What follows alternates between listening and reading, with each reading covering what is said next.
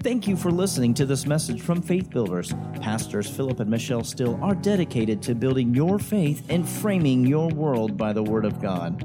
There are many more resources available on our website, www.buildfaith.net, where you can find links to our audio and video archives.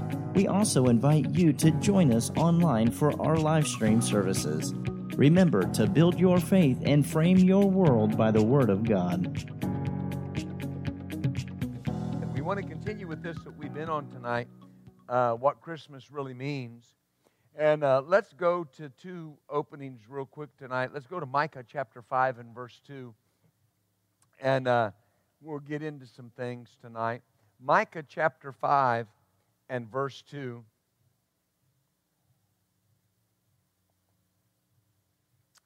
And this is a very familiar passage of Scripture around Christmas time because you see it on all kinds of Christmas cards. And it says, "But you, Bethlehem, Ephratah, though you be little among the thousands of Judah, yet out of you shall he come forth unto me, that's to be ruler in Israel, whose goings forth have been from of old, from everlasting," or the days of eternity. And so we look here, and there's, of course, the first part of that verse talks to us about Jesus being born in Bethlehem. But the second part of the verse is what I think people miss a lot. Notice what it says concerning him. His goings forth have been from of old, from the days of eternity.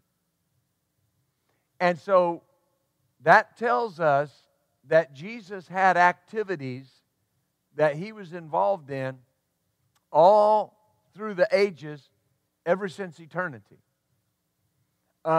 We won't take the time to go there, but we've been quoting a lot John chapter 1, where it says in verse 1, "In the beginning was the Word was with God, and the Word was God." And then it says, "The same was in the beginning with God." The same was in the beginning with God. With, face to face. All right, face-to-face communication, turned toward each other. In other words, from eternity past, there was not a time that the Father and the Son were not face-to-face. There wasn't a time that they weren't turned towards each other. All right? And from eternity past, he says, from the days of eternity was his goings, whose goings forth have been from of old. All throughout the Old Testament, all throughout the Scriptures, we see these things that are called theophanies. All right, theo, T-H-E-O, theophanies. All right, it means an appearance of God or a action of God, theophanies, and we see them all through the Scripture. We're not going to turn to these tonight, but this will play into what I'm teaching on. For instance, when Joshua was outside of Jericho in Joshua chapter 5, Joshua chapter 6, Joshua had just told the people, we're getting ready to go over into the promised land, and he was preparing them, and it said he looked over and he saw a man standing there that had his sword drawn, and Joshua went over to him and said, "Are you for us or are you against us?" And he said, "I am come as the captain of the Lord's host. That's why I'm here." And it says that Joshua fell on his face and worshiped him and called him Lord. All right, called him Lord. The word Lord there is the word Jehovah. All right, then it goes into chapter 6, and it says, now Jericho was tightly shut up. Right? And none went out, none came in. The Lord, and then the Lord. See, the conversation hasn't changed. The setting hasn't changed from Joshua chapter 5 to Joshua chapter 6. The Lord said, "Take off your shoes, for the place you stand on is holy ground." And while he's in that position, it says the Lord told him what to do. The Lord, Jehovah. Yet the Bible says that he called himself the captain of the Lord's host. Remember what we taught last Wednesday? How Jesus constantly said, "I and the Father are one." You can't separate them. He accepted worship from men and women on the earth. Angels won't accept worship. Men of God won't accept worship. What was that? A theophany. His goings are from the days of eternity. Oh, hallelujah. The Bible says in Paul's writings, he said they all drank from that same spiritual rock, and it was the rock that followed them, that was Christ Jesus. That rock that followed them was Christ Jesus. Oh, hallelujah. When you study that out, that followed them, it means followed to aid, or followed to succor, or followed to help. The eternal Son of God was always active on the behalf of His people. His goings forth are from eternity. He's been acting ever since the world was. Amen. Hallelujah. When Moses was keeping his father-in-law's sheep, the Bible says that he was there on the mountain. And, very often we talk about the burning bush. But the Bible says that the angel of the Lord appeared in a flame of fire in that bush. But now notice, the angel of the Lord appeared. Throughout the Old Testament, a common name for the pre-incarnate Christ is the angel of the Lord. In the Hebrew, it refers to the angel of the covenant. Now here I'm maybe taking too much time on this. But notice, it says that the angel of the Lord appeared in that flame and said, I'm going to send you to Pharaoh, or I'm going to send you to your people to deliver them. And remember what Moses said? He said, who shall I say sent me? And he said, I am that I am. Tell them the I am sent you. I thought it was the angel of the Lord speaking. He said, I'm the I am. And then you read on down the verses, it says, and the Lord said. The word Lord there is Jehovah. See, people stay away from this because they don't want to they don't want to feel like they're in a oneness doctrine. It's not a oneness doctrine. You can't get around the straight language that Jesus said, I and the Father are one. See, but we see the distinction. The angel of the Lord, he was in action. I am. Now, you fast forward to the book of John, and Jesus is talking to the religious leaders. Amen. He's talking to the religious leaders, and he was talking to them, and they said they were questioning him about things. And Jesus said in the book of John, I think it's John chapter 7, John chapter 8, and he made this statement. He said, I was from the beginning. I was from the beginning. He said, here's the problem. You don't believe that I am. Now, the King James says he, but he is always in italics. And it's put there for explanation and for clarification. But at times it hurts the meaning of what's being said. He said, you don't believe that I am. So what's he saying? I am not only the God that delivered Israel, I set it in motion in the burning bush. So the point is, everything that Jesus did throughout his pre-incarnate activities, everything that he did was building up to his ultimate goal, the ultimate plan of God. Jesus has always been involved in redeeming God's people. He's always been involved in bringing God's people out of bondage and bringing God's people out of problems. Always. He's always been involved in the blessing of God's people. Always. You got time for one more? And you know this one. But in the fiery furnace, Nebuchadnezzar threw Shadrach, Meshach, and Abednego. Hananiah, Mishael, Azariah threw them in the furnace. And then he looked and he asked the guys around him, how many guys we throw in? They said 3. He said, then why do I see 4? And they're all up walking around. And the 4th one looks like the Son of God. Now, there are well-meaning theologians that will say, well, he didn't mean that because he wouldn't have known what the Son of God meant anyway. Problem is, words mean what they mean. And you know what the word son means? Son. Literally, it's what it means. Look it up in your concordance. It means son. It was the Son of God. Whether he knew what the Son of God looked like or not, the Holy Spirit knew what the Son of God looked like, and he inspired the writer to write that. He was the Son of God was in the fiery furnace with Shadrach, Meshach, and Abednego to deliver them. His goings are from eternity. Amen. So his birth in the natural was in Bethlehem, but his origin was in eternity. Oh, he existed long before he became flesh in the womb of Mary. Now, Matthew 1:21, the angel is talking to Joseph, and he says, Mary's going to have this child, and you're going to call his name Jesus, because he will save his people from their sins.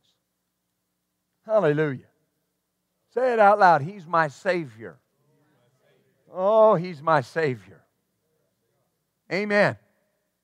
You know, I've had people tell me, like, you sure look at the meaning of words a lot. I sure do.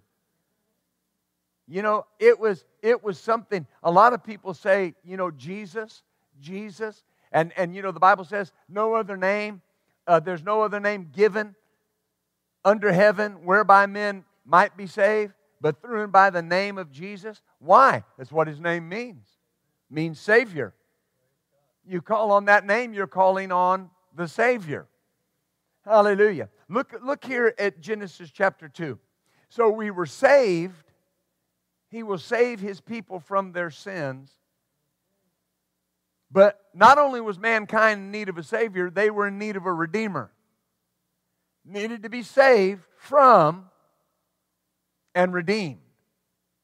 All right?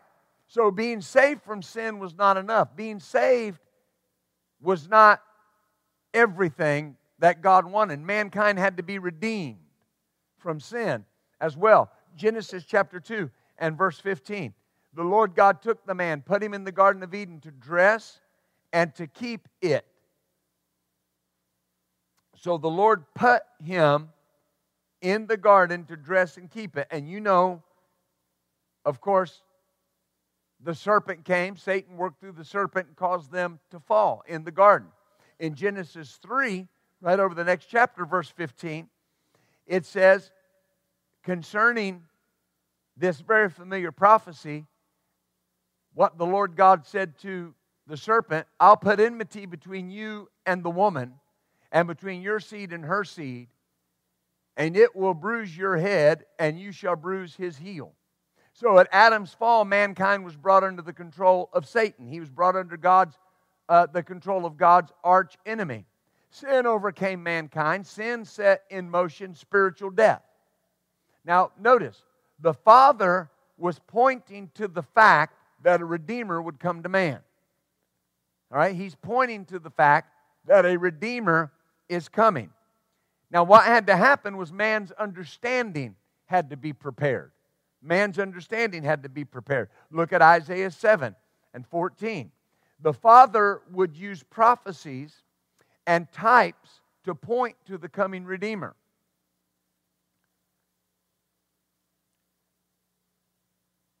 Isaiah chapter 7, verse 14. We've read this a couple of times.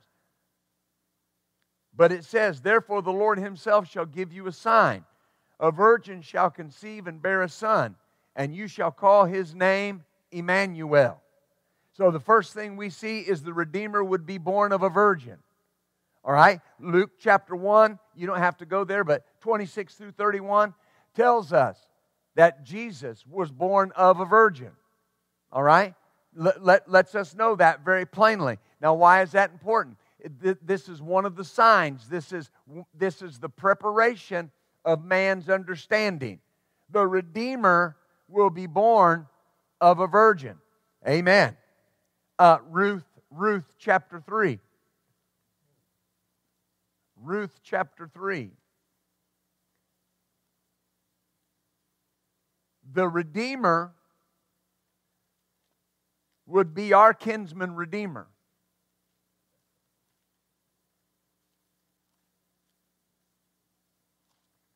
Ruth chapter 3 and verse 12. This is when Boaz was speaking to Ruth, and he said, "It's true that I'm your near kinsman. However, there is a kinsman nearer than I. Tarry this night, and it will be in the morning that if he'll perform unto you the part of a kinsman, well, let him do the kinsman's part. But if he will not do the part of a kinsman to you, then will I do the part of a kinsman to you. As the Lord liveth, lie down until the morning." Now, chapter 4 and verse 8. Therefore the kinsman said to Boaz, "Buy it for yourself." So he drew off his shoe, and Boaz said to the elders and unto all the people, "You are witnesses this day that I've bought all that was Elimelech's, all that was Chilion's and Mahlon's of the hand of Naomi." All right? So this is a type and a shadow of Jesus Christ. All right? This is the people of God coming out of bondage. They came out of the land of the enemy back to the house of bread. You'll remember the Bible says that Elimelech left during the time of famine, and him and Naomi went into the land with their sons Chilion and Mahlon, and they went into a foreign land, and Chilion and Mahlon married Ruth and Orpah, right? But the day came that Elimelech died and the two boys died, and Naomi and Ruth came back to Bethlehem, came back to the house of bread where their Redeemer was. Oh, hallelujah. Amen. And he said, "I'll perform the part of the kinsman redeemer." Had to be kin. To be a kinsman redeemer, you have to be kin. You understand? When you got born again, you became blood relation with Jesus and God. But Jesus had to become a man so he could be next of kin to us. Glory to God. See, his goings forth are from eternity past. This was in God's plan before the world ever was, before eternity ever existed. It was already in God's plan that Jesus would become flesh and blood and take on the part of being our kinsman redeemer. Oh, hallelujah. Look at Hebrews 2:11. Hebrews chapter 2 and verse 11. Hallelujah. I mean, it's just another Christmas sermon. Glory to God. Yeah. Hebrews chapter 2 and verse 11. Notice, "For both he that sanctifieth," now he that sanctifieth is Christ. And notice, "and they who are sanctified are all of one." Now, what does that mean? The one that sanctifies and the one that are sanctified are both men. You understand? And then it says, notice, all of one, for which cause he's not ashamed to call them brethren. Jesus isn't ashamed to call us brethren. Why? He's our kin. He's our kinsman redeemer. Hallelujah. Look at Job chapter 19. Job chapter 19. Oh my goodness.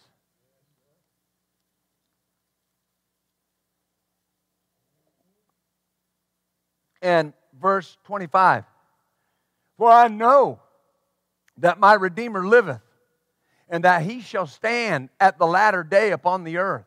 And though after my skin worms destroy this body, yet in my flesh I will see God, whom I shall see for myself, and my eyes shall behold, and not another, though my reins be consumed within me." This Redeemer, Job says, "I know my Redeemer lives." It means to act as a kinsman redeemer, to redeem from slavery, to redeem by payment, to redeem individuals from death. And notice Job says, I know my Redeemer lives. I know it. I know my Redeemer lives. He says, my Redeemer lives. It means I know my Redeemer is living. I know my Redeemer is alive. Right? Now this is Job that had an imperfect understanding of the things of God. But here in his trouble, he says, wait a minute. I know my Redeemer's alive. I know my Redeemer is living. And the fact that Job has faith to see God in his flesh after his skin is destroyed is speaking of physical resurrection. Job is getting a glimpse of what's going to happen as redemption is perfectly played out. And he says, I know something, that even after the worms destroy my body, I know that I will see Him. By faith, he had tapped into the doctrine of redemption. Oh, hallelujah. Look at Job chapter 9. Job chapter 9. Oh, glory. And verse 32. He says, for he is not a man as I am, that I should answer him, and we should come together in judgment. Neither is there any daysman between us that might lay his hand upon both of us. Job says there's no daysman between me and God. The daysman, it means one that should argue, or an umpire. In the New Testament, he's called our intercessor. Intercessor means one that goes between. So here Job recognizes his need for an intercessor. There's no daysman. He's not a man like I am. And he says there's no daysman that might lay his hand upon us. Notice something. Here Job comes very close to describing Christ as our intercessor. Very close. Amen. Hebrews chapter 10 and verse 1. See, he's preparing man's understanding. It says in Hebrews 10:1, for the law, having a shadow of good things to come and not the very image of the things, can never with those sacrifices that they offered year by year continually make the comers thereunto perfect. Hallelujah. In Galatians 3 and verse 24, we're throwing a lot of scripture at you tonight. It says, verse 24, wherefore the law was our schoolmaster to bring us unto Christ, that we might be justified by faith. So notice, what was the object of the law? To point to Christ. The law, it says, notice, the law was our schoolmaster to bring us unto Christ, that we might be justified by faith. Amen. So the subject of the law, the object of the law, was to point towards Christ. And the law was full of types of redemption. Full of types of redemption. The Ark of the Covenant. It represented the presence and the glory of God among His people. All right, God's glory, God's presence among His people. Enclosed in the ark was the unbroken law of God that was preserved inside it. How is this a picture? Just as in Christ, the law was unbroken within Him. Everybody you know, everybody that lived before Christ, everybody that's lived after Christ has broken the law. Christ is the only one that carried the unbroken law within Him and never broke it. And the Ark of the Covenant carried the unbroken law, and it was a shadow of Him that was to come. Full of grace and truth, we beheld His glory, the glory as of the only begotten of the Father, full of grace and truth. No guile was found in His mouth. He never broke the law of God. It was perfectly unbroken within Him. Oh, hallelujah. The ark was made of wood, which represented Christ's humanity. It was completely covered in solid gold, representing His divinity. Hallelujah. The Word provides types and shadows as well. in Genesis 22. The Word provides types and shadows. Genesis chapter 22 and verse 7. Isaac spake to Abraham his father and said, My father. He said, Here I am, my son. And he said, Behold the fire and the wood, but where's the lamb for a burnt offering? Where's the lamb? Verse 13. And Abraham lifted up his eyes and looked, and behold him, behind him a ram caught in a thicket by his horns. And Abraham went and took the ram and offered him for a burnt offering in the stead of his son. When Abraham was on the verge of sacrificing his son, God provided a substitute. Oh, hallelujah. Glory to God. Now, so the Redeemer was promised. Man's understanding had to be prepared. And then the Redeemer had to be presented. John chapter 1.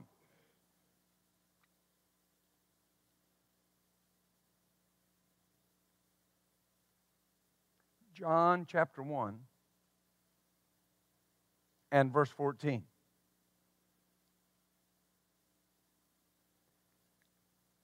And the Word, which was God in the beginning, was made flesh and dwelt among us, and we beheld His glory, the glory as of the only begotten of the Father, full of grace and truth. Jesus was presented to man as His Redeemer when the Word became flesh. The Word became flesh and dwelt among us. See, when Jesus came into the world, He fully understood His mission. He fully understood the plan of God. In Hebrews chapter 10, Hebrews chapter 10 and verse 5, it says, Wherefore when He cometh into the world, He saith, Sacrifice and offering you would not, but a body you have prepared me. In sacrifices and burnt offerings for sin you had no pleasure. Then said I, Lo, I come in the volume of the book. It is written of me to do your will, O God. These words were spoken by Jesus. Then said I come in the volume of the book. It is written of me to do your will, O God. This is a conversation that took place between the Father and the Son. Because he looked at the Father and he said, I come to do your will. See, a lot of people, they'll minister and they'll say the whole purpose for Jesus coming into the earth was to die. No, the whole purpose of Jesus coming into the earth was to fulfill the plan of the Father that included dying. It was the plan. The plan was what was on Jesus' mind constantly. I only do those things the Father tells me to do. I only say the things my Father says. Hallelujah. See, this is a little sidebar. What gets a lot of people in trouble in their Christian walk is they get their eyes off the plan. God has a plan for everybody. Everybody's got a part in God's plan. And I don't get to choose it. I get to discover it. And when the plan is the focus,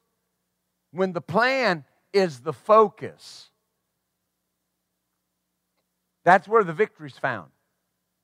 And Jesus said, I came to do your will. I came to do your will. Now in Galatians 4, Galatians chapter 4 and verse 4, when the fullness of the time was come. Now that means the proper time. When the proper time was come, God sent forth His Son, made of a woman, made under the law, to redeem them that were under the law, that we might receive the adoption of sons. Notice, the fullness of time, the proper time, and then notice this, God sent.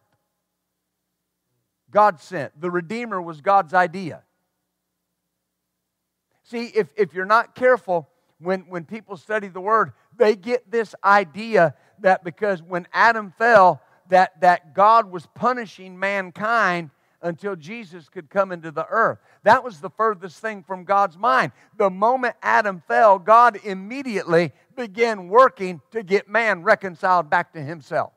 Immediate. It wasn't hundreds of years later. It wasn't thousands of years later. It was immediate. We see it in Genesis chapter 3.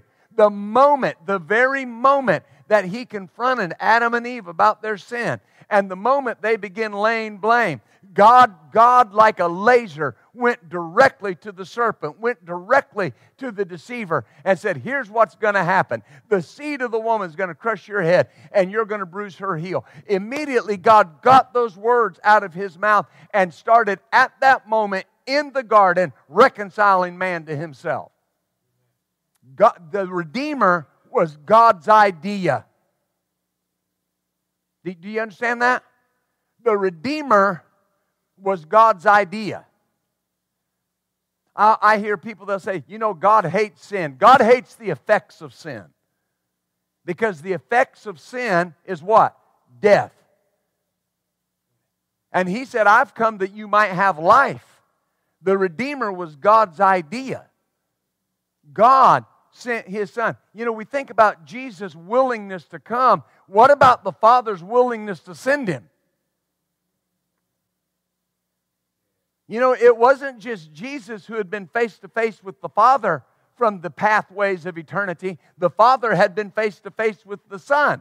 They had not been disconnected for eternity. And yes, it's wonderful that Jesus was willing to go, but it's just as wonderful that the Father was willing to send Him. Hallelujah. And He said to redeem them. To redeem them that were under the law, that we might receive the adoption of sons. To redeem by payment of a price. To recover from the power of another. To ransom. To buy off. Oh, hallelujah. So after all the types and shadows, after the schooling process had been completed, God sent the Redeemer at the right time to fulfill His plan. After all the types and shadows, after all the schooling process. Notice in Galatians 3, verse 13, Christ has redeemed us from the curse of the law, being made a curse for us. For it's written, cursed is everyone that hangs on a tree. So that the blessing of Abraham might come on the Gentiles through Jesus Christ, that we might receive the promise of the Spirit through faith. Now, if we stop and we look at this, Christ has redeemed us. Christ has redeemed us. Christ, by payment of a price, has recovered us from the power of another. By the payment of a price. By the payment of a ransom. When Hebrews chapter 2, it says that Jesus partook of flesh and blood so that He might through death destroy him that had the power of death, that is the devil. And it says, and redeem those who all their lifetime were subject to the fear of death. See, people say, what ransom was paid? The devil held death over people's head. People were scared spitless of death. And what did Jesus do? He came and paid the price, paid the ransom, and took that power away. Listen to me. That's why the only option the devil has is to lie to you.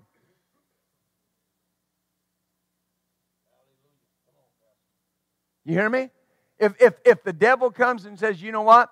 You might die. What is that? He's trying to use the power of something that he doesn't have anymore. Don't miss that. The enemy will come and people will say, the devil's telling me I might die. He doesn't have the power to make that happen. The power of death has been taken from him. That's a lie. Amen. Why? Because in heaven it is recorded that the ransom was paid. See, so you get the idea? Do you get the idea? So in the garden, yes, Adam fell, Adam transgressed, but what happened to the human race? We were kidnapped by the devil. Amen. But what happened? The ransom came from heaven. The Redeemer came and paid the ransom. Oh, hallelujah. And the kidnapper was destroyed. Do you understand that? Listen, in God's mind, the devil's already judged. Hear me when I say this. It's the only thing that's left is him being cast into the lake of fire. That's it. He's already judged. How do I know that? Because remember what Jesus said? He said, now is the prince of this world judged. Now. When? At the cross. At the cross. Satan's fate was sealed. At the cross, it was sealed. The payment was made. The price was made. Man was redeemed back to God. The ransom was paid. In God's mind, the price for every person's salvation is paid. The devil is not only a defeated foe in theory, in actuality, he is a defeated foe because I have been redeemed. If he was manifest, Jesus, in the flesh, it says it was to destroy the works of the devil. If he was manifest, the works were destroyed. If I was redeemed from everything that the enemy had power of. Aha! Ha ha ha ha ha! Woo! Christ has redeemed us from the curse of the law. Well, part of that redemption process was becoming a curse. Receiving the curse on himself. That's why I can stand against the curse. Because the curse was carried. He became the curse. I don't have to have anything Jesus became. Woo, glory. See, he became sin so I could become his son. He became sick so I could become the healed. He became poor so I could be rich. He redeemed me by becoming something. Hallelujah. He redeemed me by becoming something, and because he became something, I became something. Oh, that's good news. Hallelujah. Do you see that? For it is written, cursed is everyone that hangs on a tree. Now, you read those words in Deuteronomy 21:23. Cursed is everyone that hangs on a tree. Well, they didn't hang you on a tree for being a great guy. They hung you on a tree because you broke the law. You understand? We just said Jesus had the unbroken law of God in him. He never broke the law. Think about this. Jesus was never under the curse. Even though he was born in the flesh, he walked on top of the curse his whole earthly existence. Does that make sense? when he had to become a curse. When did he become a curse? On the cross. What happened the moment he became a curse? The curse was lifted off everybody that'll put faith in Christ. See how the mindset has to shift? The curse has been removed. The curse has been removed. And here's what the curse does. It comes slinking around our homes like some kind of rat or some kind of weasel trying to find its way into our house, into our lives. I have been redeemed. See, what I want in you is a little bit of anger. I've been redeemed. You understand? The ransom's been paid. Amen. Oh, hallelujah. You know, I have a phrase for the devil when I really get on him. Amen. He picks on my family or something like that. I say, listen to me, you filth. Take your filthy hands off my family. Just who do you think you are? You filth. No, you don't want to take the devil lightly. I'm not taking the devil lightly. I'm standing in my authority. I know I was once a servant to sin, and I know that Jesus paid the price, and I've been delivered. I've been ransomed. I've been set free. Amen. See, I needed a Savior, but I needed a Redeemer. There are people that are saved, but they don't live like they're redeemed. They're saved. When they die, they're going to go to heaven, but they're not living like they're redeemed. I want you to live saved and redeemed. I'm redeemed. Amen. You have no right. The ransom has been paid. Hallelujah. When I was a boy growing up in church, we sang a song called "The Old Account Was Settled Long Ago." And it went like this. It went, and the record's clear today. Jesus washed my sin away. The old account was settled long ago. There used to be an account, and it used to have my name on it. But Jesus came from heaven and paid the ransom, and that old account was settled long ago. Long ago. The record's clear today. Hallelujah. Woo! Amen. Do you remember what Jesus... Am I helping anybody? You remember what Jesus said? They came, the 70 came back, and they said, Lord, even the devils are subject to us in your name. And you know Jesus didn't go, boy, isn't that good? Wow. Good job, guys. He went, when you read it, you can see this. He went, yeah, I saw Satan fall like lightning from heaven. In other words, I was there. I saw him defeated. See, he's saying this. I saw him defeated then.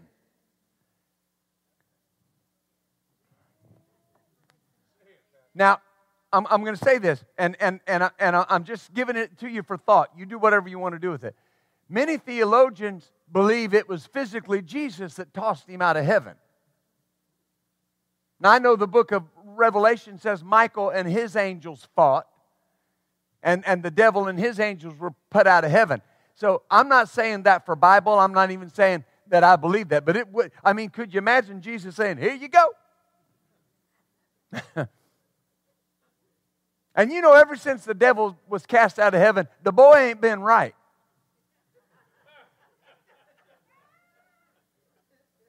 Amen. My people, you know, my mother's people all come from the South. Kentucky. I don't know how Kentucky's considered South. It's up north. But anyway, the point is, they'd look at somebody and go, well, dear Lord, that boy isn't right. Well, you know, They say that the reason the earth is tilted on its axle is that Satan hit the earth so hard he tilted the earth on its axle. Now, I don't know if that's true or not, but here's what I know. Ever since that day, he hadn't been right.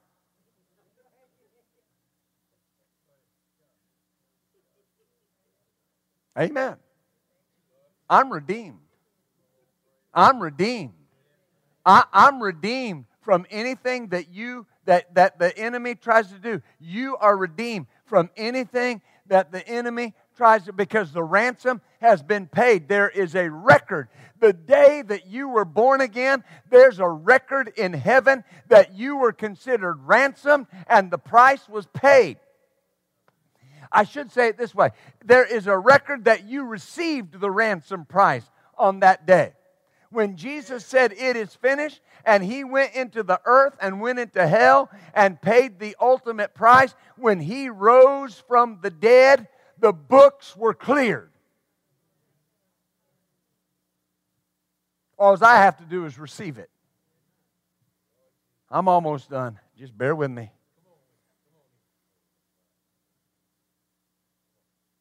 Then it says, so that. King James says that. So that the blessing of Abraham might come on the Gentiles. Now, when it says might, that word might is not the same way we use it. Will you come to church tonight? Well, I might. They're not coming. Not coming. Well, I might fast tomorrow. You're going to eat 6 big meals. Not might. This means that the only way this could happen is for him to become a curse. And in that way, the blessing could come on us. Now look at the focus. Look at the end result. Jesus willingly became a curse, so we could willingly become the blessed. So we're redeemed. Now let me hurry with this. We're redeemed. People say, well, I'm redeemed from sin. You know what you're redeemed from? You are redeemed from the dominion of sin. Because the price, listen, here's why I'm saying this. Anybody in here can sin, but you don't have to. Do you know in the Old Testament they had no power over sin? No power over sin. No power over sin. That's why you see some very imperfect people that are in the Hebrews Hall of Fame of Faith. You remember what the Bible calls Rahab? What did it call her? A what? A what? Now, what's a harlot? Need I say more? She's in the Hebrews Hall of Fame of Faith. By faith, Rahab. By faith, Rahab. You understand? I was redeemed from the power of sin over my life. The price was paid. I don't have to sin. I have power over it. I don't have to do it. You see how important that is? I was saved from sin, saved from the effects of sin, and redeemed from the power of sin. What does that mean? Every sin that you committed before you were born again, you were saved from that. You will never pay the price for those sins. Oh, glory. And you got power over sin from that moment forward. So I don't have to pay the price for what I did do, and I don't have to ever do it again. Woo, glory. I about ran. I just nearly took off. I'm telling you, think about that. In this Advent season, I'm redeemed from the power of sin.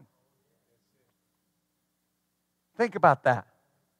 You know what a year next year is shaping up to be?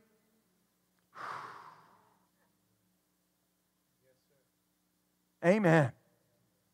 So that the blessing of Abraham might come on the Gentiles through Christ Jesus, through Jesus Christ, that we might receive the promise of the Spirit through faith. Hallelujah. You know, I just feel led to say this. You know, there are things that crop up in people's lives. And it can be thoughts, it can be actions, it can be feelings, it can be whatever. I've been redeemed from that. Oh, hallelujah. Yeah, but Pastor, you know, I don't know if I can ever, you know, I made such a mess of things before. I know, aren't you glad that we're redeemed from messes? Isn't that great? Because what was forgiven and forgotten. Now, if you watch the progression, when I got born again, what was forgiven and forgotten. But not forgiven and forgotten, but yet still exists. It doesn't exist anymore. Now, why? The person that did it doesn't exist anymore. Remember what I said a few weeks ago? Anything new doesn't have a past.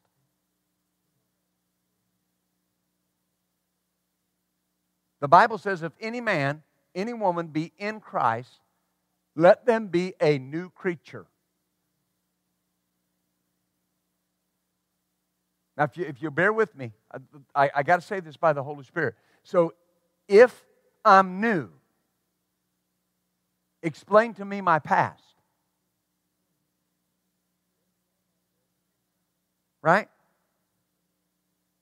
I mean, when somebody, you say, oh, that couple just had a new baby. Well, what does that mean? It's not one of their old ones. They had a new one.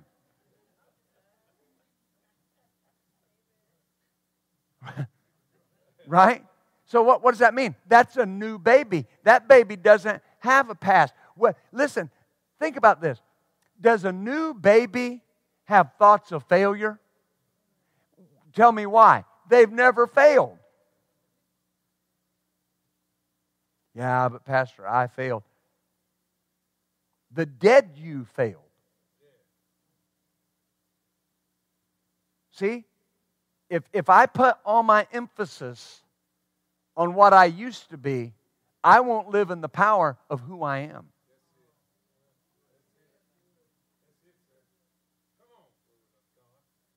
And I've had to learn that. And when I do that, I lessen the impact of my Savior, my Redeemer, and my King. Because He saved me from sin.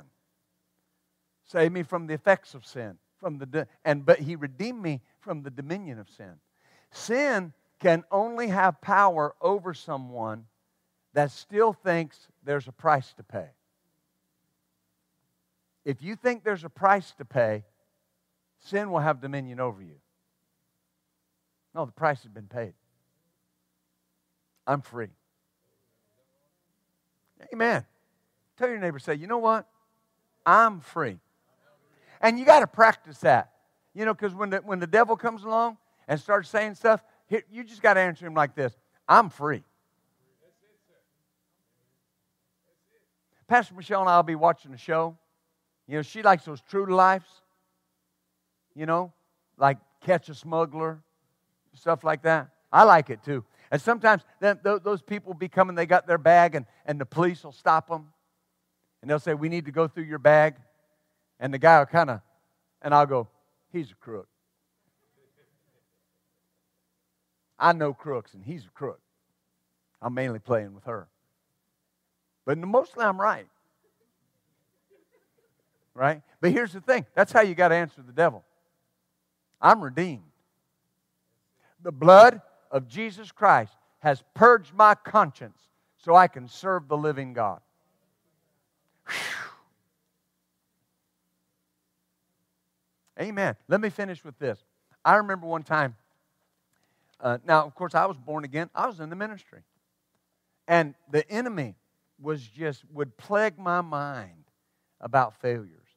Amen. You know, sometimes you'll look at and you'll start thinking about, where you think you should be in your life, or where you think you should be, and the point is, what you're doing is you're doing the same thing with your time that people do with money. Here's what I want you to understand. Tomorrow morning, whatever time you get up, you're going to have 24 hours from that moment to do what you need to do in your day. If you spend 5, 10, 15, 20 minutes on something unimportant, you're never going to get that time back. Ever. You can't get that time back. You got to spend time on what's important and what's relevant. And so anyway, the enemy was badgering my mind about what you should have done, what you could have done. And man, it was one of those moments. It was one of those moments. And my wife and I were actually praying, and it was just a God moment. And I just put my head on her shoulder, and we were just praying. And I'll never forget it. She put her hand on my head, and she said, "The blood of Jesus Christ has purged your conscience from dead works so you can serve the living God." Man, in that moment, I sensed the Holy Spirit. My life's never been the same. I still use that today. When the enemy starts running his mouth about you, Jesus Christ has purged my conscience with His blood so I can serve the living God. And that's why your future is brighter than your past. Nobody in here are your best days behind you. That's a lie. That's a lie. That's a lie of the devil. Because if you think your best days are behind you, you're not going to do anything more. My best days are yet ahead of me. Oh, hallelujah. Say that out loud. My best days are yet ahead of me. Amen. See, the best sermons you've ever preached are yet to be preached. The best songs you've ever written, ever sang, they're yet to be written and sung. The best days of your family are still ahead of you. The best days of your marriage are yet ahead of you. Hallelujah. Well, Lord, I'll say that. I'll say that. Yeah, the best person for you to be married to is yet ahead of you. Hallelujah. They're there, and it'll be the best. I said it'll be the best. Why? Because I've been redeemed from the worst. Hallelujah. Let's stand up, shall we? I hope you received something tonight. Hallelujah. You know, when I'm quoting the word, none of my daughters are married. And of course, both my boys are married. They keep me supplied with grandkids. Hallelujah. But when I'm praying for my kids' marriage, something that I always pray over them is, Lord, I bind counterfeits from their path. People say, don't you want them to hurry and get married? No. I want them to get married right.